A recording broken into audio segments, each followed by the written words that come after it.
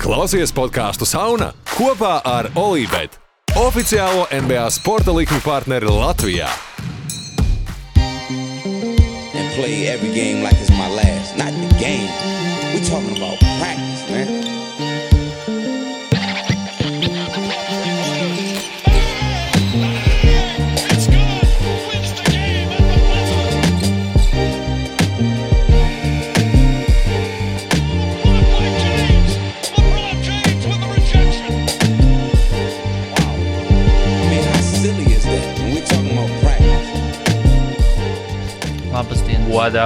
What up, mēs esam atpakaļ.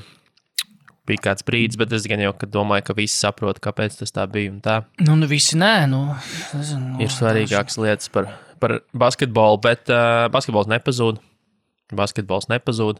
Es nezinu, ko darīt, respektīvi ar tādu politiskās nostājas paušanu vēl joprojām par to, ka, piemēram, es domāju, varētu šīs epizodes thumbnailā vienkārši ielikt Ukrainas karogu, lai viņš vairāk eksponējas visur pasaulē. Tāpēc, ka, ja tas tā būs noticis, tad tas ir tāpēc. Tas tam nav, šī epizode nebūs par karu Ukrainā, jo šis ir par basketbolu, bet karš Ukrainā ir tik sūdīgi. Un Putins ir pelnījis tiktais pie stāba kaut kur pakārts, un es ceru, ka tas drīz atrisināsies. Visādi citādi dariet, ko variet. Internetā ir pietiekami daudz padomu un lietu, ko var iesākt šajā sakarā arī cilvēks mājās pie savu datoru, pavisam ne vardarbīgā veidā spredot informāciju un pastāstīt par to, kā notiek. Stulbi, ka Covids nosacīti beidzies, un tagad mēs esam šādā pasaules stāvoklī. Jo viena valsts ir izdomājusi, viens vadītājs ir izdomājis, ka atgriezties viduslaikos. Bet jā, šis nebūs šīs epizodes temats, un es domāju, ka mēs jau gan daudz arī Discordā par to esam diskutējuši atsevišķi, Katrā ziņā mēs neieņemam Maira Brieža pozīciju. Mairis, vienkārši redzēja viņu otro postu, viņš vienkārši double down on his vienkārši kaut ko sēž savā Poršā, rausta valodu, un man patīk vislabāk teikums, ka viņš rīkojas tā, kā viņš rīkojas, jo viņš jau nezinot, kas tur kam tur uzbruk. Jā, jo viņš vispār neiegūst nekādu informāciju. Es teicu, ka Mairs Briedis ir aizgājis no darba policijā, viņam ir pārāk daudz brīvā laika. Tas viņam vispār nav nācis par labu. Viņam arī nepienāk nekāds policijas intels droši, tāpēc arī viņš kā atslēdzās no policijas, tā viņam vienkārši on his own, un viņš ir on his own vienkārši damēs, man liekas, pēdējais, godīgi sakot. Katrā ziņā slāva Ukrainai, un tad jau dzīvojam tālāk, redzēsim, cīnamies, daram, ko varam, lai palīdzētu. Yep. Bet pie NBA basketbola, kas labs, kas jauns? Kas jauns, kad mēs pēdējais runājām, pa šo laiku jau gandrīz vai Kairijs Irvings ir bijis gatavs atgriezties uz mājas spēlēm Brooklynā, kas nav līdz galam patiesība. Tur es atceros, ka tikko parādījās tās ziņas, ka ir ne plāns, bet ir iespējamība, ka varētu noņemt tos vakcīnas ierobežojumus Ņujorkā. Jau bija uzreiz tā kā cilvēki noprata, Kairijs spēlēs. Tas nav tik tā kā, vienkārši, jo pirmkārt ir tas mandāts jānoņem, protams, tas vakcīna mandāts kā tāds, un cik es saprotu, līdz 7. martam, tad līdz rītdienai, tad būs tas kontrolpunkts, bet tā diena, kurā skatīsies, kā ir pagājuši aizvadītā nedēļa tieši ar Covid keisiem, un pēc tās vadīsies, tā kā, vai ir vērts, nevērts, bet vai ir pamatojams tas, ka varētu noņemt tos mandātu, bet viens ir kaut kāds Ņujorkas un Ņujorkas štata mandāts, cita lieta ir, ka lielajiem uzņēmumiem, es tā to interpretēju, ka lielie uzņēmumi, respektīvi Brooklyns Nets, arī skaitās lielais uzņēmums, viņiem pašiem ir savi arī vakcīnu mandāti, un nav teikts arī, protams, ka tur varētu iet arī viss tik gludi, kad kaut gan, protams, varētu šis, ka Brooklyns Nets interesēs ir, teiksim, dabūt Kairī laukumā mājas spēlēs Brooklynā, tāpēc, protams, tas varētu šis tā kā pašsaprotam, ka būs arī Brooklyns Nets noņems šo mandātu un tā, bet katrā ziņā no ESPN, no Vauža es sapratu, ka Kādā ziņā tas nav tik vienkārši joprojām. Pirmais tas atskaites punkts ir rītdiena, kad lems laikam par to Ņujorkā pašā lems par to vai noņem to mandātu, un tad sekos arī lēmumu pieņemšana visos uzņēmumos lielajos, tā skaitā Brooklyn Nets, Barclays centrs gads pats par sevi arī, protams, un tā kā Kairi atgriešanās. Kādā ziņā tās runas ir apklusušas atkal. Es pieņemu, ka rīt atkal viņas atausīs un atgriezīsies, kad rītdien ir tas datums, tā kā Gaidņo par to runās vairāk, bet jā, tajā dienā, kad tās ziņas parādījās, tikko jau bija uzreiz viss, ir oficiāli, ka arī spēlēs. Nē, tas nav tik vienkārši. Pakavējoties, šis diezgan labi ir vienā, sasaistās ar vienu no tematiem, par ko es gribēju runāt, jo man ir, zini kā, es savu šo ieraksta dienu iedalīju tādā kopējā tēma ir tāda narratīvu maiņa, jo ir ļoti daudz visādas lietas, par kurām mēs sezonas pirmajā pusē vai pat pirmajos mēnešos runājām vienā kontekstā, un tagad ļoti daudz stāstu ir burtiski apgriežušies ar kājām gaisā, un viens no tiem patiesībā ir Brooklyn Nets, jo viens ir labi, ka arī mandāts spēlēs, nespēlēs, bet man ir tagad tāda sajūta, ka Nets pamazām no super ļaunās superkomandas, kas bija sākumā, tad viņi kļuva par izgāšanās izsmiekls. Un tagad jau viņi palēnām virzās tajā posmā, kurā mēs pat bez mazliet sākam just līdzi. Beidzot šai komandai viss sanāks.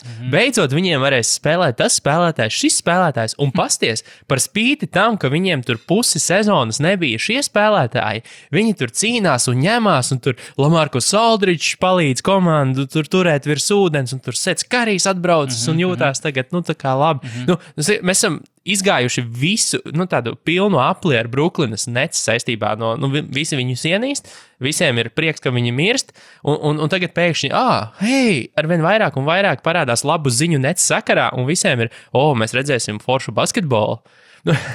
Bet šajā stāstā neierakstās Bens Simons, kurš joprojām ir, kā Ričs Pols teica, weeks away from his debut. Weeks away, un nav galīgi, es neticu, bet nav oficiāls, bet es neticu, ka viņš 10. martā spēlēs Philadelphia, tas ir vairāk nekā skaidrs. Tas nav skaidrs, nē, tas tāpēc, es mēģināju tieši šajā sakarā paskatīties kaut kādas aktuālās ziņas, tur ir tā, ka bez variantiem. Nē, bet vienkārši neviens negrib vēl to oficiāli pateikt, ka kaut kā tāpat kā Bens Simons, tā, ka viņu tikko iepazīstināja kā jaunāko Brooklynas Netu, viņam arī prasīja, vai viņš spēlēs, tas bija pirms mēneša gan, bet viņam prasīja, vai viņš spēlēs tajā mājas spēlē Philadelphia pret Sixeriem. Viņš teica, I really hope so. Es domāju, ka tur nav variantu. Tur ne tikai mugursāp, bet arī joprojām sirdsāp. Jā, tur ir vairāk, tas ir dziļāk. Un Denijs Grīns vai kas bija teicis arī, ka pirms nedēļas vai divām viņam prasīja arī, laikam, vienā no tiem, nezinu, vai pie JJ Redick vai kur, vai pēc spēles kaut kas viņam prasīja. Par Simons, vai viņš domā, ka viņš spēlēs. Un, nezinu, precīzo vārdu formulējumu, bet, principā tas, ko viņš teica, bija hell no, kad no way Bens Simons nespēlēs pret Sixeriem, no chance.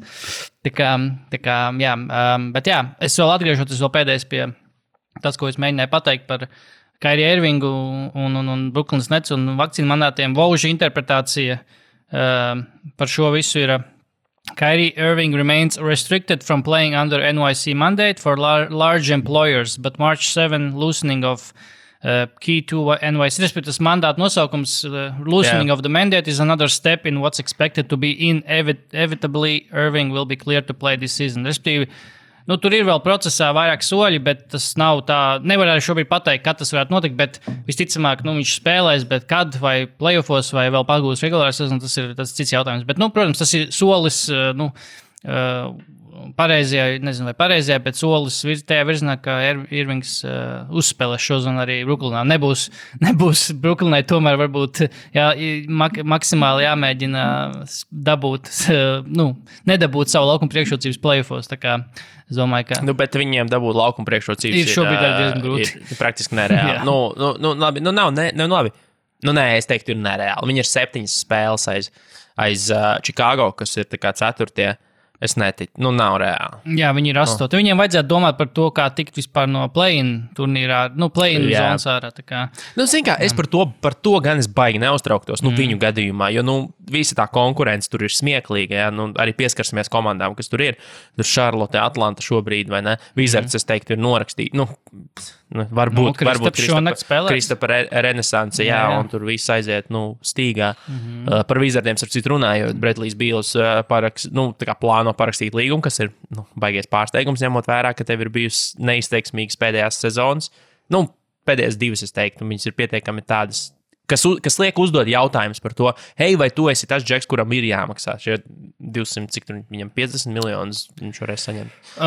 Jā, man ir šis pierakstīts. Viņš var saņemt 246 miljonus uz 5 gadiem. 250, jā. Redz, un tādā ziņā es neesmu pārsteigts par ziņām, ka viņa lēmums visticamāk ir parakstīt ar Washingtons Wizards. Šobrīd jau tas ir tā, ka viņš ir nonācis tādā situācijā, ka viņš tagad pasaka, jā, es labprāt parakstītu to lielu līgumu, un Wizards reakcija ir tāda, Paga. Kādu lielu līgumu? 195 gados? Jā, varbūt. To mēs esam gatavi dot. Bet jā, viņš ir bijis, tad, nezinu, kā latviski, bet viņš ir tā kā overstayed his welcome. Tā kā viņš ir bijis par ilgu tur tomēr jau tie Washington. Man liekas, ka arī Washington, nevis man liekas, bet diezgan droši ir.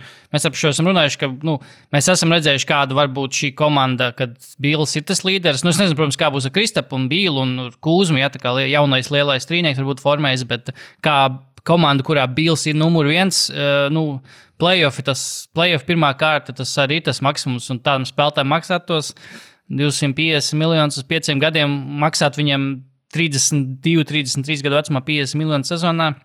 Nezinu. Viņš ir nevis, varbūt negluži tā kā overstayed his welcome, bet viņš noteikti ir iztērējis visus savus bezmaksas kredītus. Jā. Jo pirms tam padomā, pasties, kāds bija narratīvs tā kā pagājušajā gadā. Visi būtu gatavi dot jebko, neskatoties par Bīlu. Mums nav svarīgi, cik viņš maksā, tikai dodiet mums viņu. Un tad viņš nebija pieejams tirgu. Un tad bija jebkurš gatavs maksāt jebko. Šobrīd es neteiktu, ka jau ir tā situācija, jo tagad ir, kā tu stāstīji, pierādījies tas, kas ir griezt reāli viņam. Iespējams, ka tur ir vēl viens nākamais līmenis un viss var mainīties. Būsim godīgi, šajā līgā viss mainās pa nedēļām, bet viņš ir noteikti iztērējis tos bezmaksas griezienus un tā, ka neskatoties viņu kā dīlu ņems jebkurš, jebkādā situācijā. Viņa vērtība ir kritusies. Tas ir diezgan skaidrs, jo es nezinu, cik tas nopietni, bet tas pirms Hardens nonāca Sixeros, tā kā es nezinu, kas to Bills Simons vai kas to teica, ka viņš bija dzirdējis, ka Embiids gribējis esot Bīlu, bet vai Zaks Lostotis, kā zinu, svarīgi, kas tu teici, bet no kaut kādiem daļai uzticamiem avotiem, ka Embiids esot gribējis Bīlu redzēt, bet, es nezinu, vai viņš gribēja Bīlu, bet negribēja Hardenu, vai vienkārši gribēja labprātāk Bīlu, nevis Hardenu vai kā, bet, jā, vai tā bija viņa pirmā prioritāte, arī nezinu, bet viņš esot arī gribējis Bīlu, un visticamākais, ka arī Washington droši vien tajā brīdī vēl domāja, nē, Bīlam ir, viņam ir vērtība augsta diezgan, un droši vien tas, ko 30 punktu skorers. 30 punktu skorers, cik tāda līgā mums ir, nav daudz. Bet jā, es kaut kā domāju, ka tā vērtība ir kritusies, bet, tagad viņam ir iedotas jaunas rotaļlietas, Kristapa Porziņa personā, un redzēs, kā tas izskatās šonakt jau varbūt, nevis varbūt, bet laikam izskatās, ka šonakt Kristaps spēlēs. Tas, ko es gribēju vispār pateikt par Kristapu, kurš nav vēl spēlējis Washingtons formā, bet kopš maiņas, bet es ar šo rakstīju mūsu Discordā, ka tā sajūta par tiem updateiem, ko mēs saņēmām par Kristapu, tur no visiem tiem Washingtons insideriem, ka viņš tur atgriežas treniņos, tur beidzot 5-5 spēlē, tur individuāli workout. Tāds sajūta, ka viņš atgriežas no kaut kādas kārtējās, bet no krustnisko saišu kaut kādas lielās ceļgala traumas. Tāda sajūta tiešām, ka viņam ir rehabs tur bijis rītīgs, pamatīgs. Viņš pēdējais spēlē, laikam, 29. janvārī, ja nemaldos, vai ļoti sen. Es to izjūtu savā fantāzijā. Man sezona ir jau... Bet, ja Kristaps šodien atgriežas, tad viņš man var uzvarēt manu consolidation turnīra matchup. Naģeždu, jā. Jā, manu matchup šīs nedēļas. Es ļoti ceru, ka Kristaps var atgriezties. Bet vēl vispār aizmirst par Brooklynu. Lieta, ko mēs nojautām, un man liekas, ka neviens to tā īsti neapšaubīja, bet Joe Harris ir ārā uz visu sezonu. Nu, šo zonu nespēlēs vairs Brooklynā. Tur tās komplikācijas laikam tam potītas savainojumam un operācijai esot, operācija, kas tagad sekos, un vispār tās atzīšanas process esot tā kā ievilcies un neparedzēti šķēršļi parādījušies tajā atlapšanas procesā. Tā kā, Joe Harris šo zonu mēs neredzēsim laukumā. Bet jā, tad varbūt vajadzēja par dāvainī. Labs segojs uz to, ko es gribēju tagad tieši runāt. Gribēju parunāt par jaunā izskata. Par Dallas, par jauno Dallas. Jā, jaunā izskata Dallasu. Es gribēju vienkārši uzreiz pateikt, pajautāt ar tevi vispār, vai, cik tu varbūt, vai tu esi kaut ko skatījies. Es esmu skatījies Dallas, bet varbūt tu esi vairāk skatījies, bet, un ar tas kopējais, tas viedoklis, laikam par Dallasu pēc Kristapa, laikam ir tāds, ka komanda beidzot ar spēlēt to, kas vislabāk sanāk, un nav tā kā kaut kā piespiedu kārtā, bet jādara lietas, kas tā kā, kas nav, nevis nav obligāti, bet lietas, kas nav obligāti spēles plūsmā. Optimāls. Tas ir tieši tas, ko es gribēju teikt, ka skatoties šobrīd Dallasu, ir sajūta, ka tā komanda spēlē tā, it kā būtu novēlies no akmens, no sirds. Tādā ziņā, ka tas tiešām nav uzbrauciens tur porziņķi vai vēl kaut ko, bet bija salīdzinot šīs divas komandas šobrīd, bija skaidri redzams, ka bija vienkārši zobratiņi savā starpā ķērās.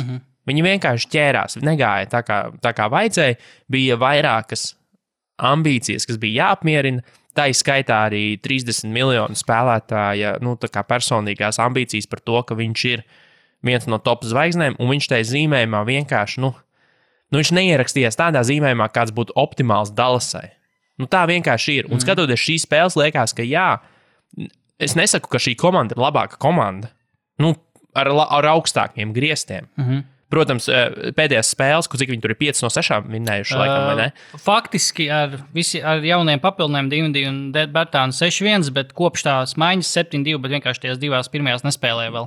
Vienmēr sakot, tas ignorējot to bilanci, vienkārši ir sajūta, ka tā komanda ir vairāk tā, kas kādai viņai ir jābūt spēlējot kopā, tā kā komanda, kurā atrodas Luka Dončičs.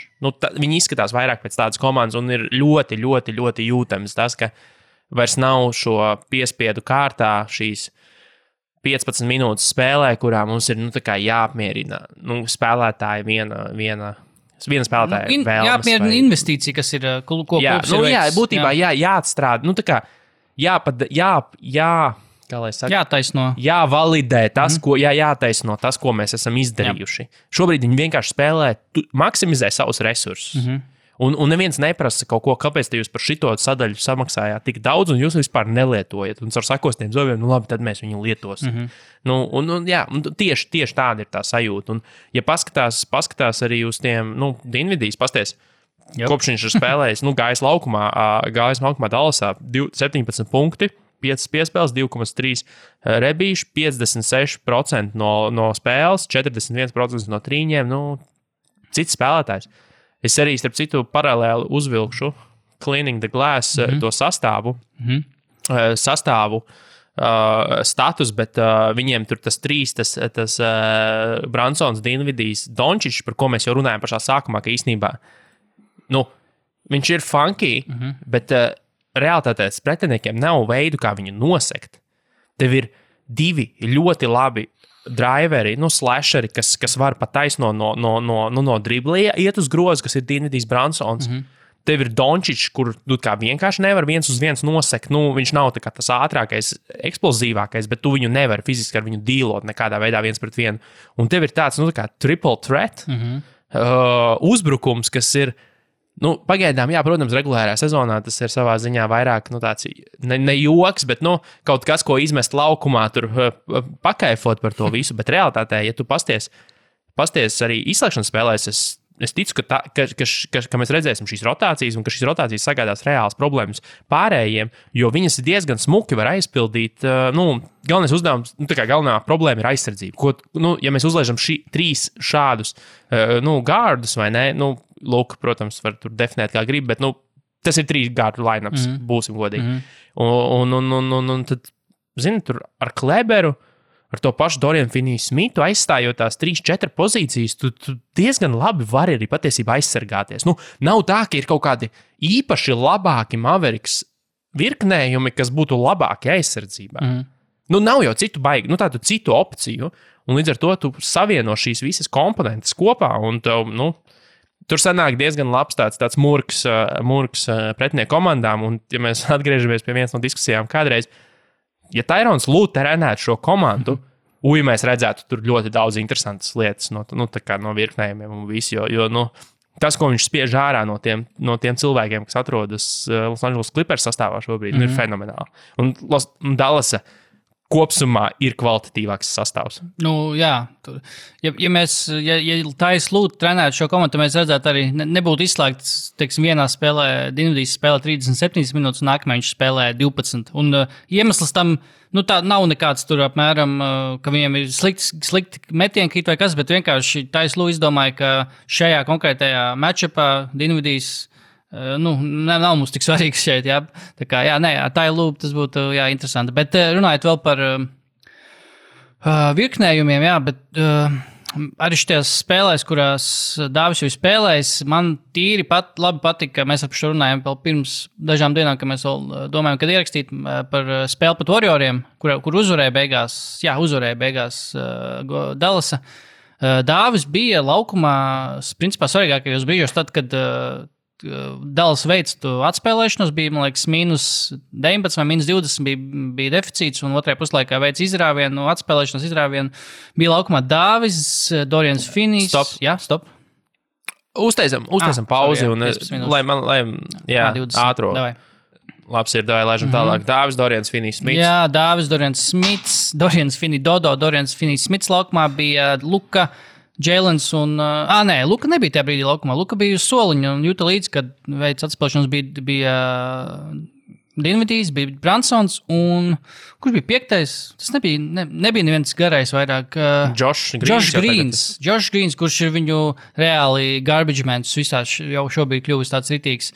Bet jā, garbage man labā nozīmē, kurš būtu savāc atlākušās bumbas uzbrukumā, kurš vienkārši iezogās kaut ko, kurš dara tādas atslēgas kaut kādas pavērsiens spēlē veids, bieži vien kaut kādu bumbu pārķer, kaut ko patraucē, kaut kādu, nezinu, uzbrukumu bumbu savāds danks, kaut kas tāds, kaut ko paceļ, nezinu, skatītājs tur kājās un tā tālāk, bet jā, Dāvis bija laukumā, man likās tāds ļoti moderns, nezinu, piecinieks laukumā, un Dāvis arī nekrit arī aizsardzībā ārā, jo tas, par ko mēs runājam, ka Dāvis Dallasā tik tādā jau iestrādātā aizsardzības sistēmā viņu, nezinu, vai piesagluži var, bet viņš noteikti nav tāds uz kuru ļoti pretinieku komandas mērķētu kā aizsardzībā. Mēs tagad utilizēsim to, ka Dāvis laukumā, tur tāds... Pēdējā spēle pret Sacramento gan bija tāda, Es neredzēju pirmo puslaiku, es nezinu, kas notika pirmajā puslaikā. Viņi tur dedzināja? Zini, kā bija. Respektīvi, Dāvja, piemēram, Dāvja 3 rebīši aizsardzība, ko viņš savāc aizsardzībā, tās 3 bumbas. Tā ir īstenībā, ja tu paskaties spēles situāciju un pāanalizē, tā bija haļava, ka viņam ir 3 rebīši, nevis pret viņu iemet 6 punktus. Jo viņu tur, viņu tā kā medī bišķiņu uz Foxu mēģināja dabūt virsū, viņam ir tā, diemžēl tur neko nevar izdarīt. Dāvi nevar perimetrā atstāt uz ātru saspēles vadītāju vai tur, otro numuru. Tur būs problēmas, tur reāli būs problēmas. Bet gal galā, jā, kā tu saki tā, tā Dallas komandas aizsardzība ir tāda, ka ja iekrīt tas pirmais aizsargs, tad tur tāpat būs vēl viens, kas palīdz un tā tālāk, bet, es esmu mēģinājis saskatīt pozitīvās iezīmes Dāvija aizsardzībā, bet mazliet ir problemātiski to izdarīt šobrīd. Bet noteikti vismaz tas, ko mēs arī paredzējām, ka Dāvis dabū labus metienus, viņam pagaidām nav tik labi veicies ar realizāciju. Atgriežos vēlreiz pie tās Golden State spēles tajā atspēlēšanās posmā, viņam bija vismaz 3 ļoti labi brīvu metienu, kurus viņš vienkārši neiemet, kur ir viņa metieni, kurus viņš noteikti iemetīs, varbūt, nevis noteikti, bet es ceru, ka iemetīs nākotnē, bet es nezinu, kā viņam tajā spēlē pēc Sacramentos, ka 2 no 4, nezinu, cik brīvi vai nebrīvi tie metieni. Viņš otrajā puslaikā katrā ziņā netika. Vismaz, man liekas, vismaz pie punktiem viņš netika. Tā kā to es īsti neredzēju. Bet, Viņa vērtība joprojām, protams, ir tā, ka viņš var iemest trīni. Viņa vērtība ir joprojām tā, ka viņš var stāvēt 35 pēdas, labi, nezinu, 12 metrus no groza un viņu seks. Viņu respektē, tieši tā. Viņu respektē, to var redzēt. To reāli var redzēt, un neviena komanda neatļausies, nerespektēt. Un tas ir tas, ko Dallas pa lielam ir nopirkuši. Protams, ka ir forši, ka viņš iemet, bet tāpat viņš izmet vidēji spēlē tur 4 metienus labākajā gadījumā, vai ne? Un tu jau arī baigo atdevi negribi. Pat ja viņš mēst ar 50%, tāpat tā atdeve ir minimāla, bet tā atdeve, kas ir, tā ir tā, ka viņš reāli velk prom spēlētājus. Tas arī kaut kad, jau liekas mūžību atpakaļ bija arī to, ielicis Twitterī to vidiku mazo izgriezumu, kur arī, kur reāli tu burtiski var redzēt, kā spēlētāji ir spiesti, tā kā stāvēt pie dāvja un nevar nekādā veidā palīdzēt, piemēram, uz Bransona caurgājieniem un tā kā piesakt savus komandas biedrus, pretinieku komandas aizsargi. Turpat viņiem liek varbūt, virsū uz dāvi spēlētāji, kurš ir mazāk aktuāls zem groza, bet, jebkurš ķermenis, ko tu vari aizvilkt prom no sodlaukuma, ir vērtīgs, un dāvs to var izdarīt. Un tā arī ir tāda spēlētāja, kā dāvju vērtība, ka, lai ar kaut ar tevi ir varbūt slikta sezona no 3 punktu līnijas, tā ir viņa reputācija, un tur neviena komanda pie prāta esoša komanda neteiks, viņam ir slikta sezona šodien, tāpēc mēs varam atslāpt uz viņu sekšanu. Jā. Tā tas nenotiek. Ja tev ir tiešām tāda sniper reputācija, lai vai kāds tev procents būtu sezonā, tevi seks, tevi pieskatīs, par tevi domās, tevi neaizmirsīs.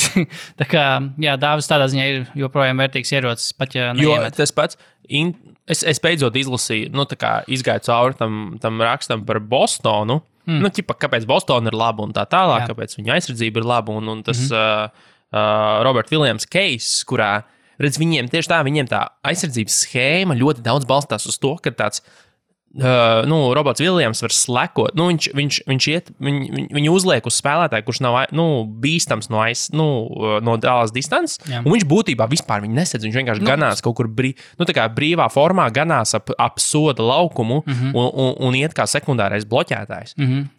Pret tādu komandu kā Dallasa, kurai, ja tu noņem nost Powellu, pa lielam nav neviena slikta tālmetēja izpildītāja. Tev atkrīt, tu nevari šādu schēmu spēlēt, tev ir dimbā, ja tev vēl saspē, ja tavi bumbas vadītāji ir Luka, kaut vai tas pats Dinvidijs, kaut vai tas pats Bransons, viņi var atrast brīvo cilvēku, atdot piespēli. Bostonas gadījumu, tur ir ļoti daudz variantu, un tu nevari vairs tādai komandai kā Bostona, kā viņi spēlē, viņam atkrīt šī iespēja, šādu schēmu veikt pret Dallas, jo tu atstās dāvu brīvu, tur ir viss. Jo brīvs metiens no stūra viņš jau var iemest. Tas, ka viņam neiekrīt tur kaut kā. Viņš arī tur ir pāris tie trakie, ko viņš mēģina. Ir joprojām tur pēc izskrējiena no baigās distances, bet lai met. Tā nav viņa darbs, nav tiešām mest 11 punktus spēlē ar 60% no 3. Viņa darbs ir ātri bumbu vadīt spēlē, jo arī ar viņu laukumā diezgan var redzēt šīs ātrās pārējas, kas Mavericks pārsvarā trūkst, un vienkārši vilkt prom spēlētājus zin kā, kaut kā stulbi sanāk, un liekas atkal Kristapa Porziņa heits, bet ir svaigāks skats uz to Mavericks komandu. Ir kaut kāda cita sajūta, skatoties šo komandu šobrīd, ka tur nav tie visi emocionālajie apakštoņi, kas kuram nepatīk, kurš kuram nedod bumbu vai vēl kaut ko.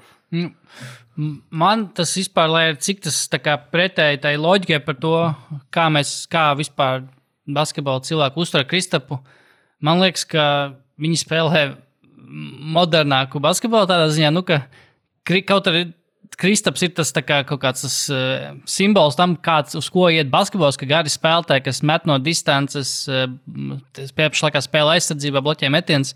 Bet kaut kā likās, ka Kristapu tā komanda tieši stagnējusi uz vietas tieši tajā, kaut kā basketbola tādā attīstībā, jo tagad ar visiem pēdējos 2 gadus mēs virzījāmies atpakaļ. Jā.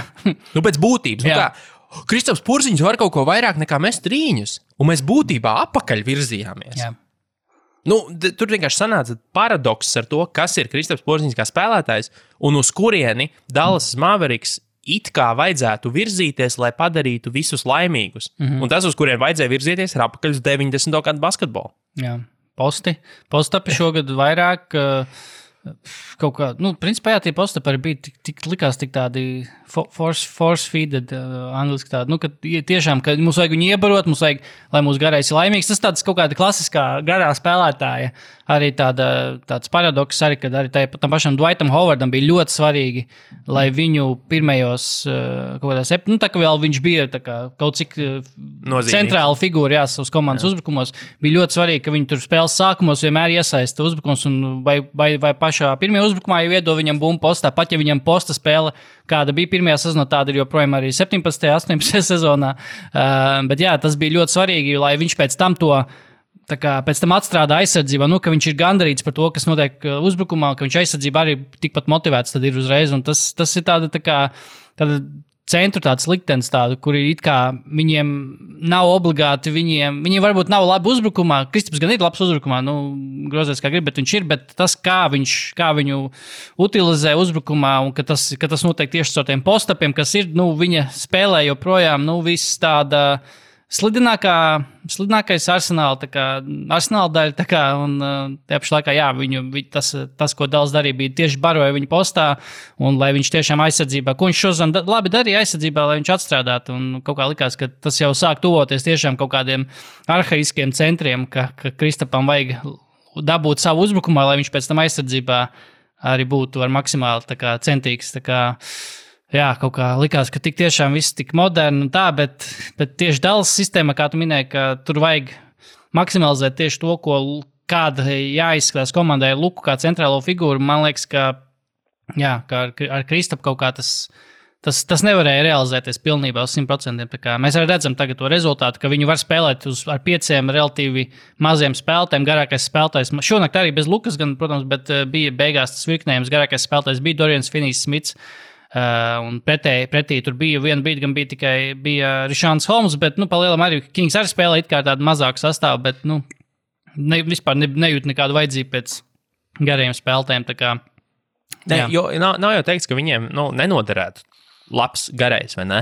Bet vienkārši no tā, kas viņiem šobrīd ir, nav starpības. Jo vienkārši nespēlēt, piemēram, pateikt, mēs nespēlējam gari, mēs nespēlējam Powell, un tāpēc mēs kaut ko baigi zaudējam. Nē, tā nav vienkārši. Viņš nav nekas tik labs, kas, ņemot vērā viņu šī brīža spēlētāju loku, var spēlēt jebkuru sastāvu. Un aizsardzībā īpašas izmaiņas tādā ziņā nebūs īpaši sliktāk. Tas, vai globāli varētu uzlabot viņu groza aizsardzību, jā, bet pie tā, kas viņiem tagad ir vienalga, kuru sastāvu spēlēt. Un es teiktu, ka arī Porziņa atrašanās, pat ja viņš, piemēram, izņemam Powell, ieliekam Porziņi, nemainītos baigi tas aspekts, ka Dallas labākā iespēja ir točni spēlēt visu laiku Porziņa centrā, jo tad ir baigi labā aizsardzība. Arī tā jau nebija. Arī tā jau nebija tik, bija labāk, bet arī bez Porziņa viņi pietiekami tika galā. Katrā ziņā par Kristapu esamību un neesamību laukumā, un tā kā viņi to ieguldījumu aizsardzībā nerunāja, tā kā runā par to pašu jūtu, kad Gobērs nespēlē. Gobērs, jā, tieši tā, jā. Tas nav tik tāds, nozīmīgs faktors. Neaizlaipāms caurums. Tieši tā kā, es domāju, ka to arī Dallas apzinājās, un viņiem bija pietiekami ilgs laiks, lai pārliecinātos, ka, mēs uzvaram arī ar Kristapu vai bez Kristapu, it's cute. Pirmajā sezonā it's cute, arī varbūt otrajā sezonā, bet tagad mēs 3. sezonā redzam, ka, mēs laikam tiešām varam uzvarēt arī bez Kristapu, un viss sanāk tāpatās, tad what are we doing? Atgriežoties pie tā sastāvu, ko mēs varam nosaukt, nezinu, par nāves sastāvu. 3, tas ir tas klasiskais, ko īstenībā patentēja pat savā ziņā Sacramento ar Haliburtonu, Foxu un Davionu Mitchellu, un ko visi gribēja redzēt 3 aizsargu sastāvus. Dallasa, Dončičs, Bransons, Dinvidijs, kad atrodas laukumā, nav jau tā, ka pat vairs vispār nekāds sample size nebūtu. 61 pozīcija, kas ir, ņemot vērā to, ka viņi 6-7 spēles kopā ir nospēlējuši, tas nav nemaz maz, un net ratings.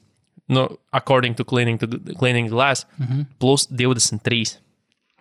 Absolūti, top percentile, top 100. 129 punkti uz 100 pozīcijām uzbrukumā, 106 aizsardzībā. Abi rādītā, viens ir, maksauts, absolūti starp labākajiem rādītājiem līgā. Un aizsardzība arī ir tā kā 88. percentīlē, kas ir. Tur kaut kas ir. Tur kaut kas ir tajā visā. Jā, Dallas šonakt nav spēles. Dallasai šonakt nav. Šodien Brooklyn pret Bostonu. Šonakt agrā Brooklyn pret Bostonu. Un vēl viena, agrā spēle 8. ir, ne? Es vienkārši negribu pārslēgt, es atvēru stābēs. Pusdienas ir Phoenix Milwaukee, arī laba spēle. Un Krista potenciālā debija vienos naktī Indiana, Washingtonā. Tā kā, tas, ko es gribēju pateikt, runāju par komandām, kas vispār Golden State Warriors runāju par tabulu, kur rietumos Golden State Warriors pēc 10 spēlēs 2-8 ar vienu no sliktākajiem uzbrukums, viens no sliktākajiem 19. uzbrukumu un aizsardzību. 27. aizsardzību komandai, kas ilgu brīdi bija numur 1 aizsardzība līgā.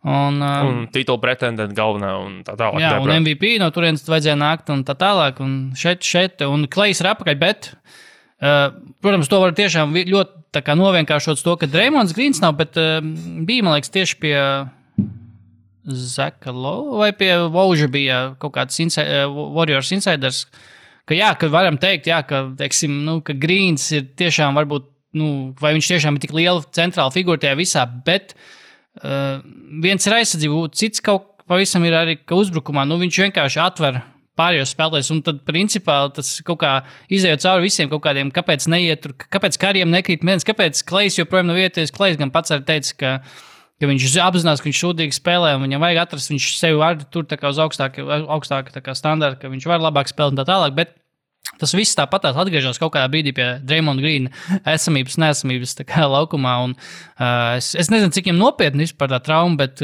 katrā ziņā, cik jau viņš spēles jau gan daudz izlaidis, un pēdējā reize, kad viņš bija laukumā, kad bija Klay atgriešanās. Klay atgriešanās, jā, uz vienu sekundi. Viņš nebija laukumā, jā, viņš tā kā ir simboliski. Jā, viņš tur sačakarēja visiem betting kantoriem vakaru. bet jā, tā kā Warriors bišķi tādā bedrē, šonakt galu galā ir zaudējums varenajiem Los Angeles Lakeriem ar LeBron Jamesu priekšgalā 56 punkti. No Lakers zemes arī ziņas pēdējās par to, ka ir ļoti tāds iekšēji Lakers organizācija ļoti spēcīgs, tā kā spēcīgi grūdienu uz to, ka Russell Westbrook grib izdabūt ārā no starta piecinieka, bet Franks Vogels tā kā nav spējis to īsti tā kā implementēt, jo, tas ir Russells Westbrooks, mēs runājam par Russellu Westbrooku tomēr. Magic Johnsons arī jau teica, ka Russellam Westbrookam vajadzētu sākt spēlēt labāk, jo citādāk, Russell Westbrook vietā mēs varējām dabūt DeRozanu un Hieldu. Tas ir tāpēc, kāpēc viņam vajadzētu spēlēt labāk. Bet, katrā ziņā Lakers ir zaudējuši... Es ar pozitīvas notas pateikšu to. Lakers uzvarējuši 4 no pēdējām 15 spēlēm. Tas izklausās labāk nekā zaudējuši 11 no pēdējām 15. Bet viņus šobrīd sagaida tāds diezgan pasmaks pārbaudījums, jo viņiem priekšā ir tūlīt pateikšu precīzi, no nākamajām 13 spēlēm 10 ir izbraukumā viņiem šobrīd. Tā kā šobrīd viņi ir rietumos 9, 28-35 bilanci, bet tas, ko es gribēju par Lakeriem tev pajautāt, tas ir īpašais trivija šodien. Lebrons James šonakt guva 56 punktus, kas ir viņa Lakers karjeras rekords. Viņš kļuva par 10. spēlētāju šo zonu, kurš guvis ir 50 punktus. Un visi 10 ir dažādi. Neviens nav guvis vairāk par 50. Nevienam nav 2 50 punktu spēles. Vai tur nosaukt, neteikšu visus 10, bet vai tur nosaukt, cik tu var nosaukt no 10 spēlētājiem, kas šodien guvuši vismaz 50 punktus? Labi, mēģinam. Vienu tu zini. Lebrons, jā. Es pieļauju, ka varētu būt Janim. Ir Janim 50 punktu spēle, vien precīzi, jā. Trejam Youngam. Jā, 56 punkti arī, tāpat kā Lebronam. Stefam Karijam. Stefs Karijs 50 punkti, jā. DeRozanam. Nav DeRozans, nav Demars. Bija tuvu drošiem, bet nav, jā. Shit. Labi. Tā, Devinam Bukeram diez vai. Nav Devins Bukers.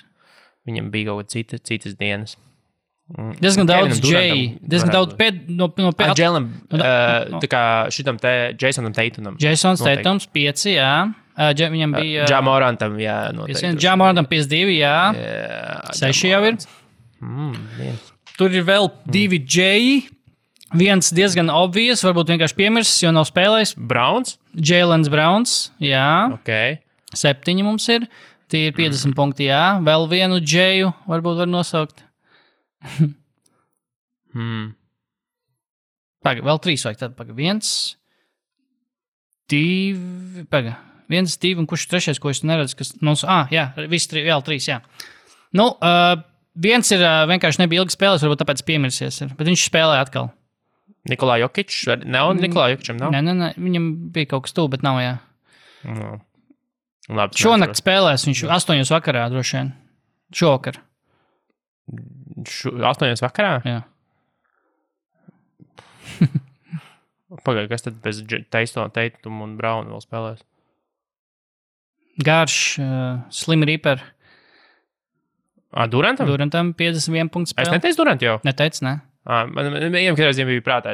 Bet tas jau no Jay. Nē, bet Jays ir vēl viens pelts. Ok.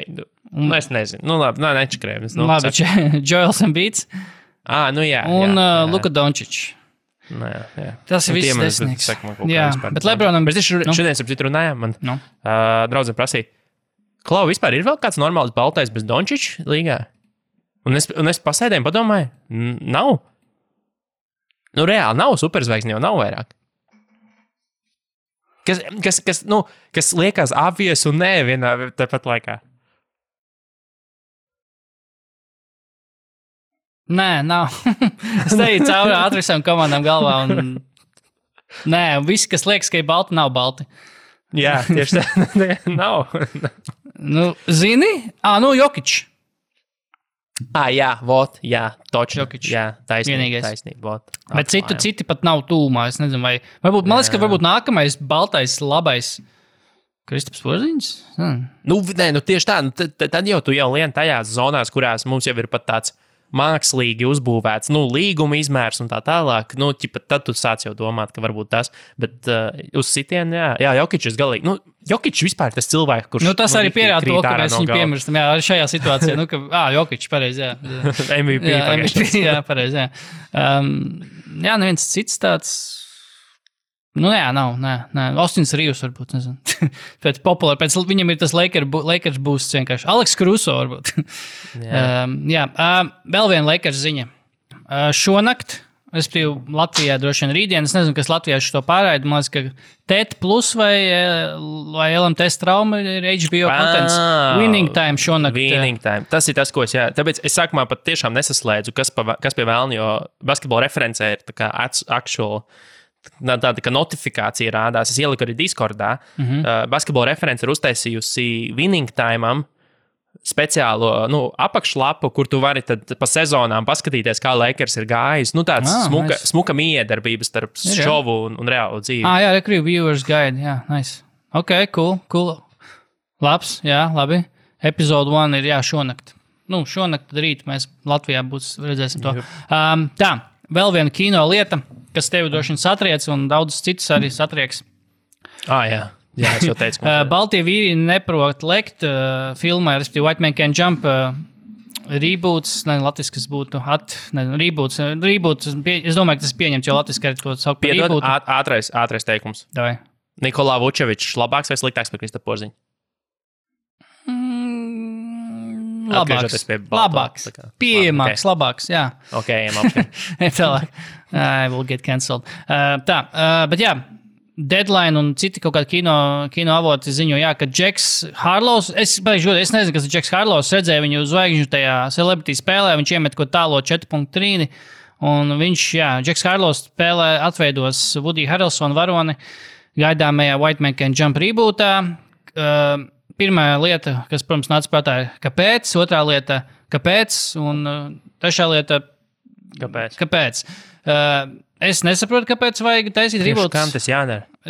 Tā filma ir tik laba, viņa vispār nav novecojusi. Labi, mazliet viņa ir novecojusi. Zini, kā es skatījos attieksmē pret sievietēm, kind of.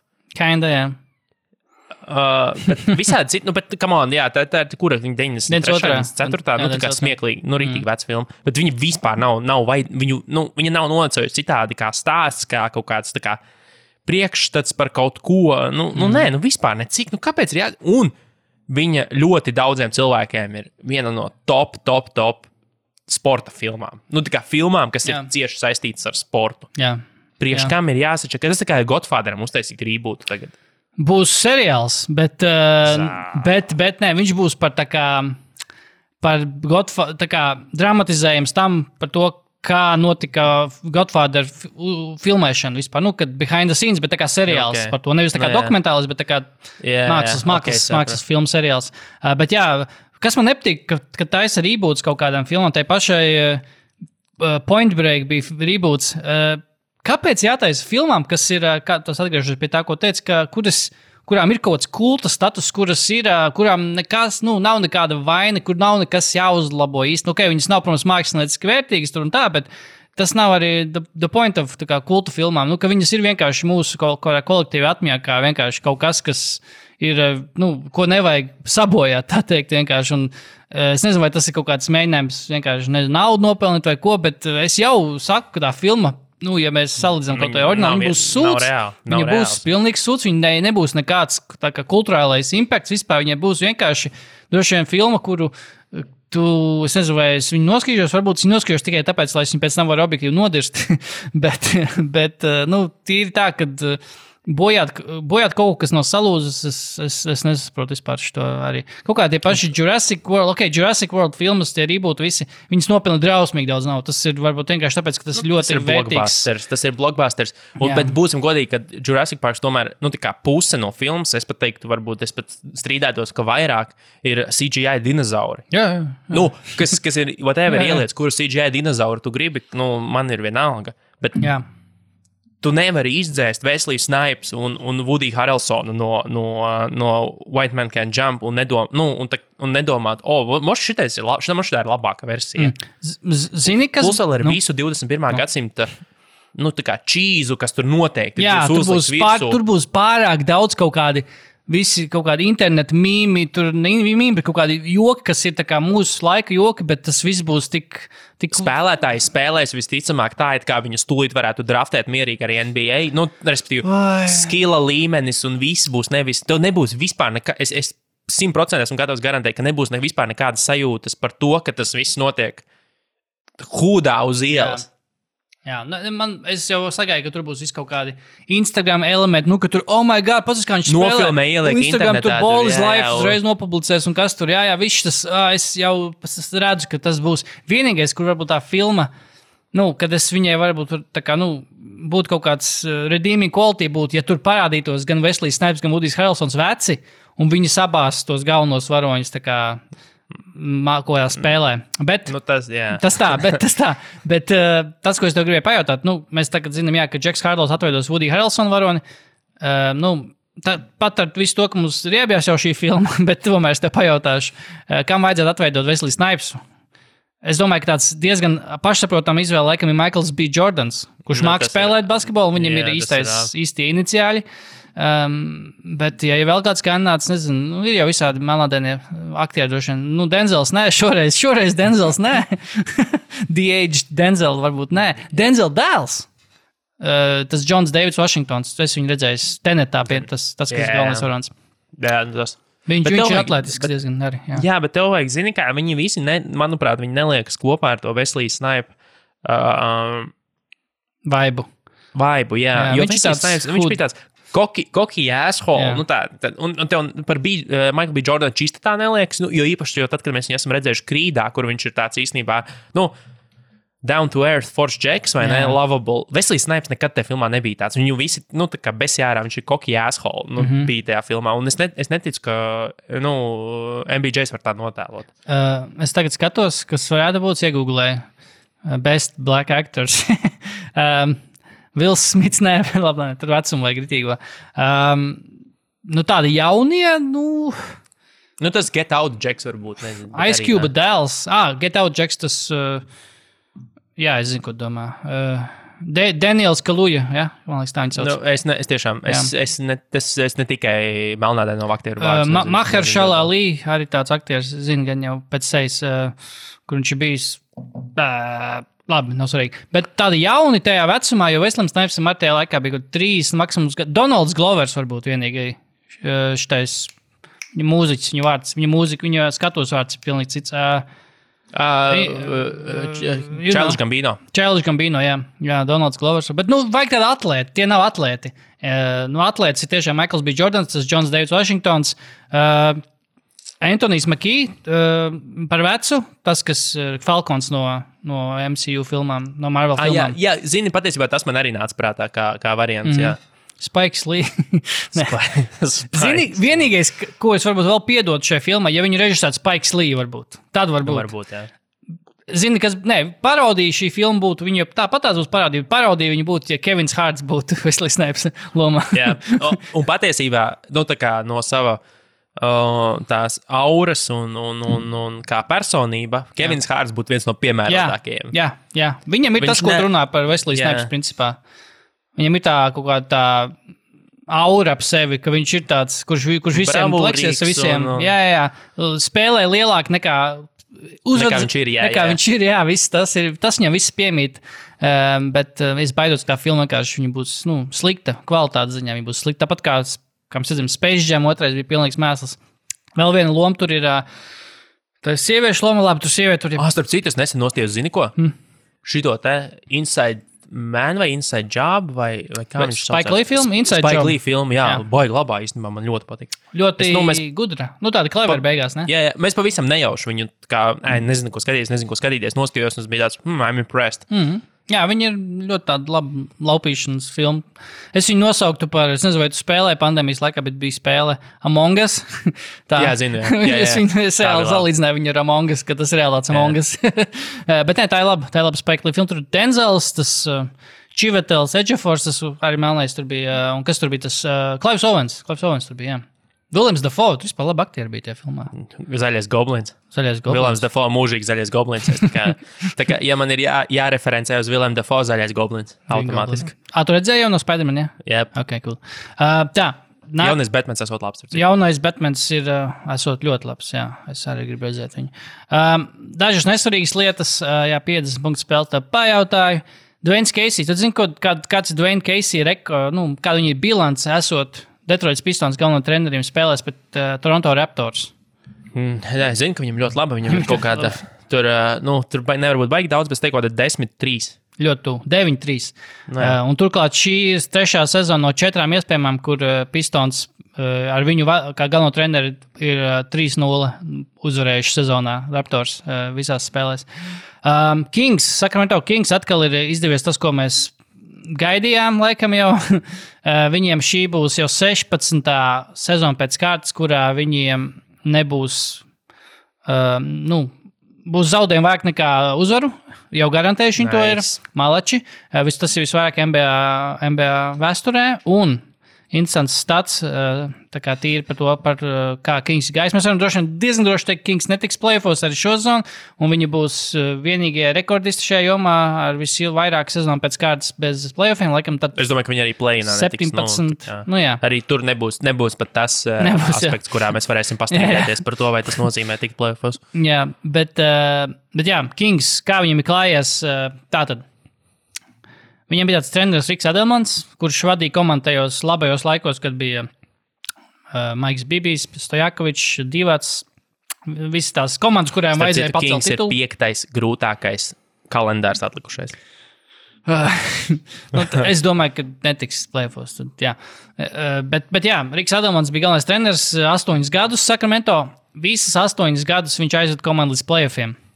Vai kā tev šķiet, pārējos 29 gados bez Rika Adelmana kā galvenā trenera, cik reizes komanda ir tikusi play-offos? Bez Adelmana? Bez Adelmana, 29 gadi bez Adelmana, jā, cik reizes play-offos? Pagad 29 gadi bez Adelmana? Jā, 8 gadi ar Adelmanu, visas 8 reizes tik play-offos, un pārējie 29 gadi bez Adelmana? Tas sanāk, nezinu. Padomā, ka tagad jau mēs varam pieskaidīt droši vien 17 gadus, jā? Jā. Tie ir skaidrs, jā? Nezinu, 1 varbūt. 0. 0, 29. Obvious, jā. Diezgan Varbūt traģiski. tikai senajos kaut kādos tur gados mums kaut ko izsaka. Varbūt arī, jā, bet man cik dzirdēts, tad viņi arī, pirms viņi bija Sacramento, viņi bija pilnīgi shit komanda. Viņi trenēja Bills Russells kaut kad, kad viņi bija tur Kansas City vai kur. Sweet. Kenijs Smits spēlēja tie komandu, tas pats, kas inside NBA. Jets? Jā. NBA čempions. Divkārtais NBA čempions. Tieši tā. labs snipers. Vai man ir vēl kaut kas? Vispār par dažas lietas. Es neesmu precīzi aprēķinājis, bet tas laikam varbūt pat nav tik svarīgi. Bet atceries, ka sezonas sākumā mēs, es nezinu, vai visi, bet arī es tā domāju, jo es tāpēc viņu ir paņēmu savā fantāzijā, ka Kristaps ir bijusi starpsezona bez traumām un nav starpsezona, kurā viņam bijis jāatkāpjas no kaut kādas lielās traumas. Pirmo reizi viņa Dallas karjerā, ka šī varētu būt tā sezona, kur viņš tā kā ir veselīgāks un tā. Kristapam šo sezonu ir 34 spēles bijušas, kuras viņš spēlējis. Tagad tā grūtāk vispār salikt to kopā, viņš tagad otro komandu jau pārstāv, bet Dallasai 64 aizdīts un Washingtonai ir 62. Tātad Kristaps principā ir aizdījis kaut kādus 55% no spēlēm salīdzinājumam. Ja neskaitām viņa sezonu, kur viņš izlaida krustniskos aizplīsumu dēļ, viņš aizdījis Dallasā 57 un 43 spēles. Turklāt tā 57 spēļu sezona bija saīsinātā burbuļu sezona, kur Dallas aizdīja, es nemaldos, tūlīt pateikšu, cik spēles. 75 spēles viņa aizdīja. Kas procentuāli Kristaps, pie kuriem 70% aizdītas spēles. Pagājušajā sezonā 43 spēles no 72. Vai Kristapam šobrīd 34, un šī ir pilna sezona? Vai Kristaps aizdīs vismaz 43 spēles jautājums šo sezonu? Viņam vēl 9 spēles vajag. Vašingtonai vēl ir kalendārā regulāra sezonā 20 spēles. Es saku aizvedīs, es būšu optimists. Es saku aizvedīs, bet Bolta tā kā teiks. Mošiem izspēlēt šo līgumu mest mieru? Nē, pilnīgi nopietni. Tā kā, cik ilgi tu čakarēsi savu veselību? Jā. Tu esi nopelnījis 130, cik vai 150, vai 130. Vienalga. Tā kā pilnīgi vienalga. 100 pār miljonus tu esi nopelnījis. Tā kā priekš kam tev tas ir vajadzīgs? Jo šobrīd es neredzu pilnīgi nevienu ceļu ārā no tā, kā viņš kļūs par to atzimšanas stāstu. Jaunāks tu nekļūsi, veselāks tu nekļūsi. Priekš kam tev tas ir vajadzīgs? Reāli vienkārši paņem, uzmet amīšu, teiksim tā, piegājienam, biznesam, vienkārši pasaki, fuck you, jūs man paši to naudu atdevāt, es viņu gladly paņemšu, un neiet jūs visi ratā, un tā kā cepieties savā starpā, beidziet mani apdirst katru dienu, beidziet kaut ko spekulēt. Tā kā cilvēki, kuri nekad dzīvē vispār nekad neredzēs, vispār labākajā gadījumā viņi ir redzējuši jebkad tik lielu skaitli uzrakstīt uz ekrānu, cik viņš saņem algā. Visu laiku dirž par viņu. Yep. Kāda jēga viņam no štā ir? Vienkārši paņem naudu, es daru savu side biznesu, nezinu, tur ar Žani kopā izdomājiet kaut kādas lietas, un priekš kam viņam tas reāli vajadzīgs ir. Es pilnīgi nopietni to saku from the bottom of my heart. Ja es būtu viņa vietā, ejiet jūs visi galīgi ratā un vienkārši aiziet prom un paņemt naudu. Kam es to daru? Latvijā arī puse dirž, puse atbalsta. Yep. Izlasē, tu tīri fiziski nevari spēlēt. Yep. Nav variantu, kā Kristaps Porziņš spēlē izlasē būtībā. Viņš arī ļoti dārgs. Ja mēs netiekam tur pasaules kausā, vai ne? Jā. Nav īsti variantu. Līdz ar to tu visu laiku esi pa pusē tevi atbalsta, pa pusē tevi apdirž. Savāc naudu, nē. Tā kā godvārds man būtu vispār nekāda pretenzijas. Es teiktu, gudrs biznesa darījums es darītu tieši tāpat.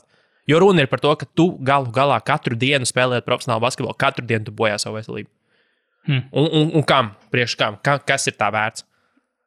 Ņemot vērā viņa karjeras to spirāli. Es cits stāsts, ja viņš spēlētu šobrīd kopā ar LeBron James un cīnītos par reālu iespēju izcīnīt NBA titulu. Par reālu iespēju. Protams, ka es gribētu NBA gradzenu. Yep. Bet šobrīd tu esi nonācis Vašingtonā.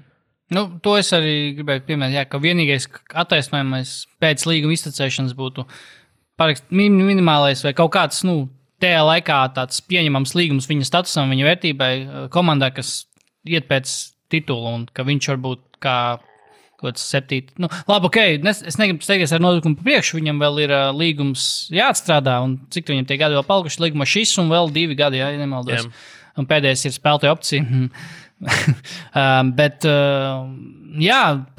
kaut kā tā spirāli ir pa lejupējošu līkni šobrīd iet un nonākšana Vašingtonā nav kaut kāda tā kā, kļūda vai neizskaidrojama, jo, Vašingtona būsim reāli, Vašingtona ir arī pēc tirgus izmēriem mazāks klubs nekā Dallas. Dallas, es teiktu, ir uzreiz aiz vislielākajiem, un tā Vašingtona ir, nav pašā apakšā, protams, nav tur, kas ir tie mazākie Sacramento. Charlotte ir savs tas apīls arī, bet... Bet, tā reāli, jā, protams, jā, Sacramento un... kas ir dibeņi Detroit, jā, bet Vašingtona ir bišķi augstāk, protams, ir viņi galā ASV galvaspilsēta un tā. Tas pats San Antonio jau arī ir nesalīdzināms sūdīgs tirgus. Priekš NBA. Viņam ir tā ļoti, ļoti lojālā bāze, bet viņš ir ļoti, tā kā maza. Mēs to tagad redzam, ka komanda, kurā nav zvaigznes, un tad mēs tāpēc arī aizmirstam pilnībā par San Antonio, jo viņi tiešām ir mazs tirgus, un tur šobrīd ir neviens zvaigznes nav, bet jā, viņi nonākšana Vašingtonā ir...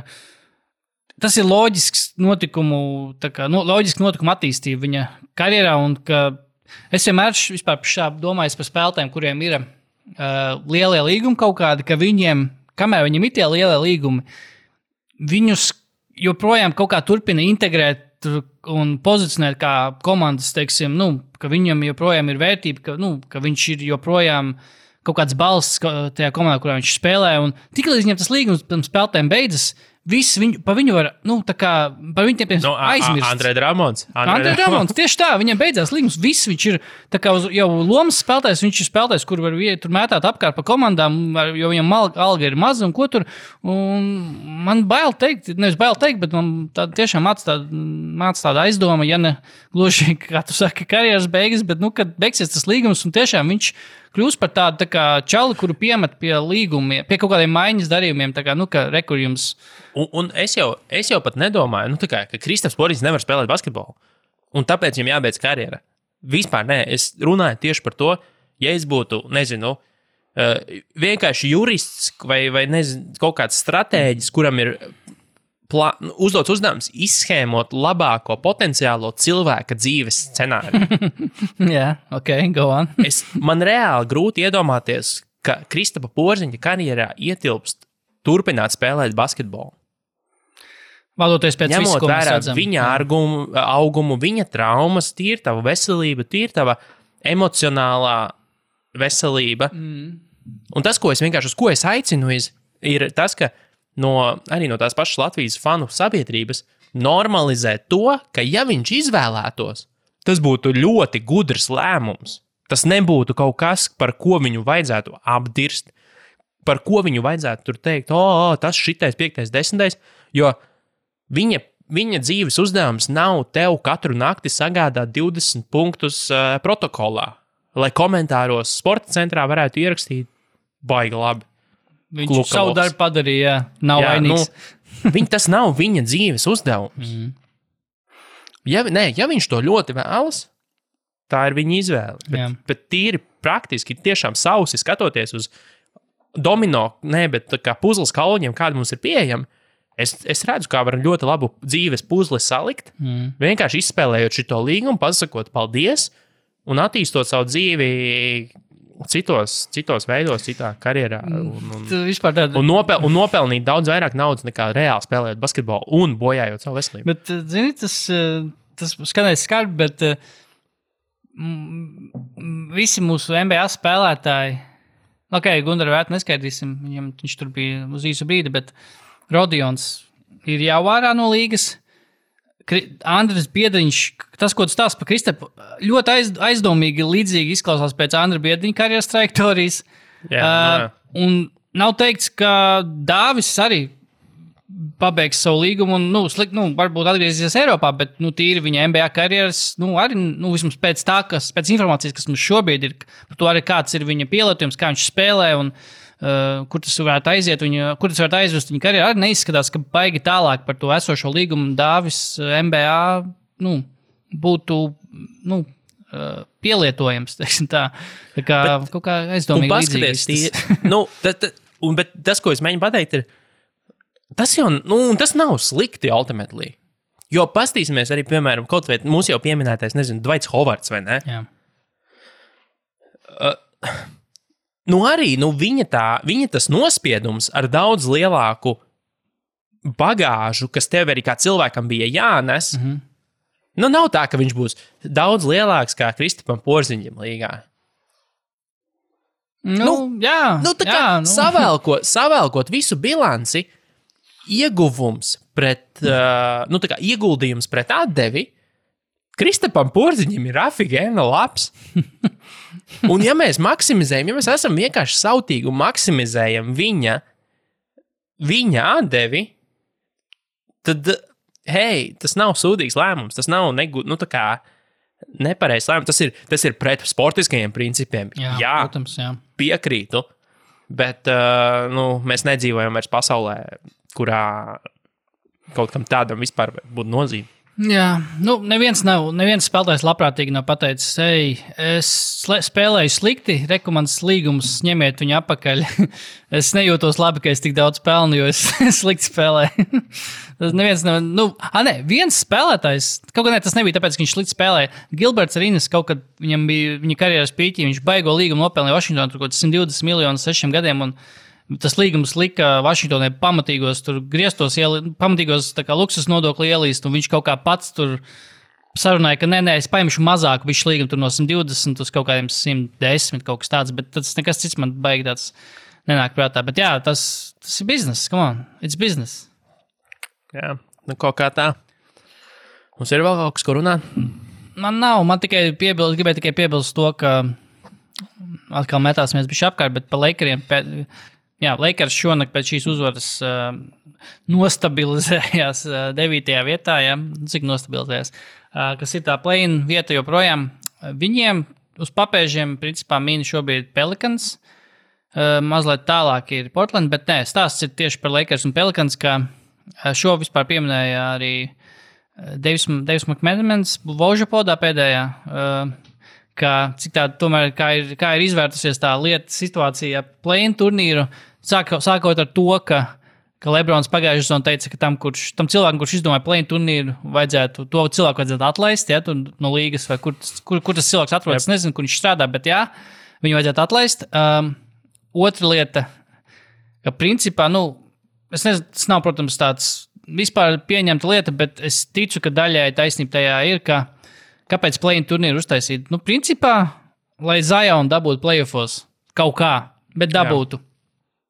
Šobrīd play-in turnīrs ir, lai Lakers dabūtu playoffos, LeBron James un Lakers dabūtu playoff turnīrā. Un arī tā amizanti, ka tieši Lakers un Pelicans, tās divas komandas, kas šobrīd cīnās par to play-in, kaut gan abas šobrīd ir play-in zonā, bet viņas ir tās divas komandas vienādās situācijās, principā šobrīd Zions, cik es saprotu, es nezinu, pēdējā ziņa bija, ka tur, es vispār esmu atmetis cerības, ka viņš šodien spēlēs, bet pēdējā ziņa bija laikam, es arī vairs pēdējā ziņa bija, ka viņš it kā esot pēc nedēļas plāno būt ar komandu. Es nezinu, ko tas nozīmē, kur viņš bija vispār.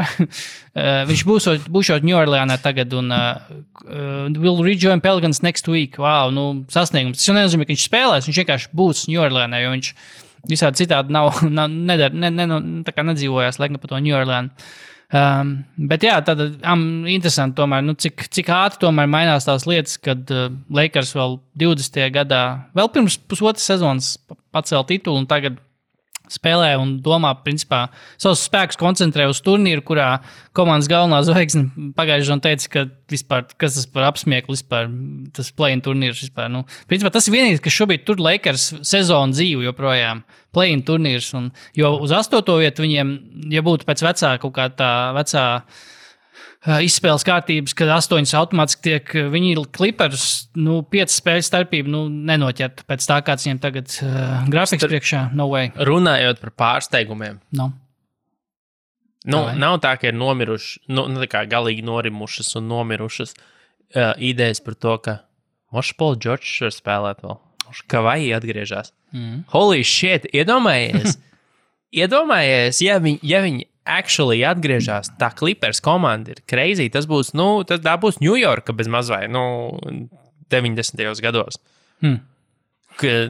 Tur, es teiktu, ka mēs esam aptuveni par 85%, kā saka, zināms, kas notiks līgā turpmākajā mēnesī. Bet Clippers sakarā tur var būt tādi brīnumi, jo ja tai komandai atgriežas šie spēlētāji, tas pats Pauels arī, viņš tur ar kaut ko tur tā kā uz pus ārā, pus iekšā, nevar saprast, kas viņam kaiš. Bet ja tā komanda salasās kopā, tur var būt tādi brīnumi vēl izslēgšanas spēlēs, bet Lakers neredzu, kā viņi sadeldē 5 spēļu distances starp 8. vietu. Nešķiet reāli. Ņemot vērā to, ka viņiem uz papēžiem min Pelikāni, un tāpat Portlanda vēl tur arī šorsiņas zina. Viņi nav tā, ka es viņus vērtēju sliktāk par Lakers šobrīd. Runāju par Džordžu, iespējams atgriešanos vēl šo zonu.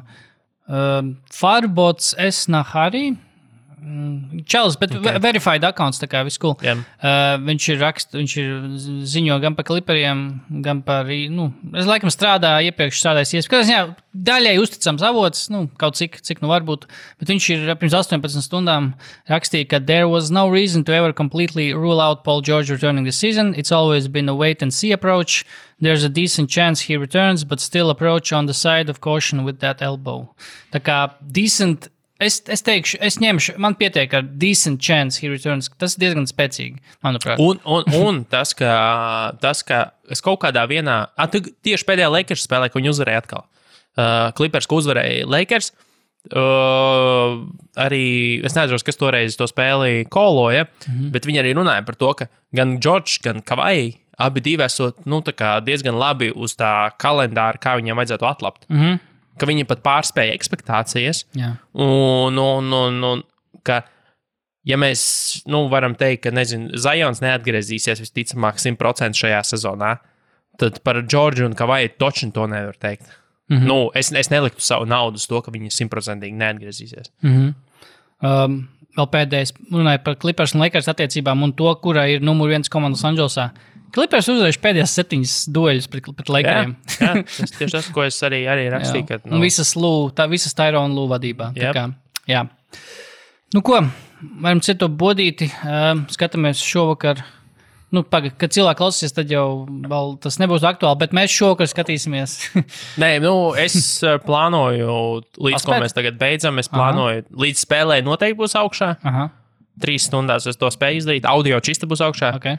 Video nezinu, bet, ja kāds klausās un vēl nav spēles sāksies, es domāju, ka varētu uztaisīt Discordā atkal to tā kā voice chat grupu, whatever, parunāties. Bet kaut kā tā, esam atpakaļ, būsim atpakaļ un jau. Jā, skatīsimies, kā mēs tagad nākamā, mums tagad bija sajukuši kopā tās nedēļas, tagad it kā nav gluži 2 nedēļas kopš iepriekšējās epizodes un nav gluži arī, protams, 1 nedēļa. Tā kā mēs esam iespējuši nedēļas logā, kurā mums vajadzēja izdot epizodi. Atstatums starp iepriekšēju ir liels, bet mēs esam tāpat rāpījuši tā kā īstajā nedēļā. Mēs varam, jaundēļ varbūt, nedēļas vidū vai darba nedēļas vidū vai, vai ceturtdienā varbūt. Kristapa Porziņa Emergency podcast. Sniegumu Wizards sastāvā. Emergency podcast varam naktī, šonakt. 3. 4. Labi. Kaut kā tā. Vienmēr sakot, pievienojieties Discordā. Cik mēs tur esam šobrīd? Tu pateikšu tev 6. 340 kaut kas. 332. 344, yes. Redz. Jā, tā mēs tur, skaidrs, ka pašsaprotam,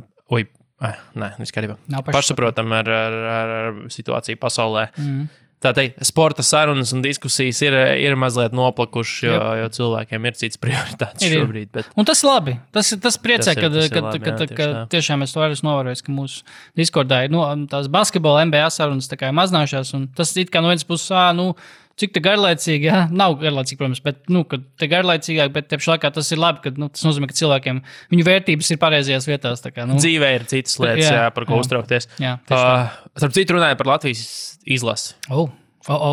Diezgan laba spēle bija arēnā. Ja mēs skatāmies no basketbola drāmas viedokļa, bija diezgan labi. Es ceru, ka mūsējiem nesāks veikties tā kā super pārāk labi. Jā. Lai es joprojām varētu nopirkt biļetes courtside, jo es biju courtside seats jau nopircis. Tev bija courtside seats, excuse me. Un bija diezgan krūti. Tāpēc, ka tu vari dzirdēt, kā Dairis Bērtāns lamājās uz tiesnešiem. Tur, nice. Un ir cits vibes, tu esi bišķiņ citā. Tu esi vairāk laukumā un vairāk spēlēji iekšā nekā no tribīnēm, bļaujot uz tiem spēlētājiem. Un es ceru, ka viņam neveiksies tā kā pārāk labi, lai es varu joprojām atļauties. Bet arī tas, kas skatītāja arēnā bija, ne? Tas jau var droši vien. Bija pilns, protams, jā. Jep. Bet... Malači 2-0, abas spēles. Jā, abas spēles uzvarēja. Un, es nezinu, vai otrajā spēlē tā bija, bet pirmajā Beļģi bija diezgan izteikti favorīti, vismaz bookmakeru vērtējumā. Es nezinu, kā bija otrajā spēlē, bet, Es arī neskatījos bookmakerus, bet es pieļauju, ka baigi jau nevajadzētu būt, jo viņiem jau arī diezgan daudz trūkumu bija, sastāvā. Jā.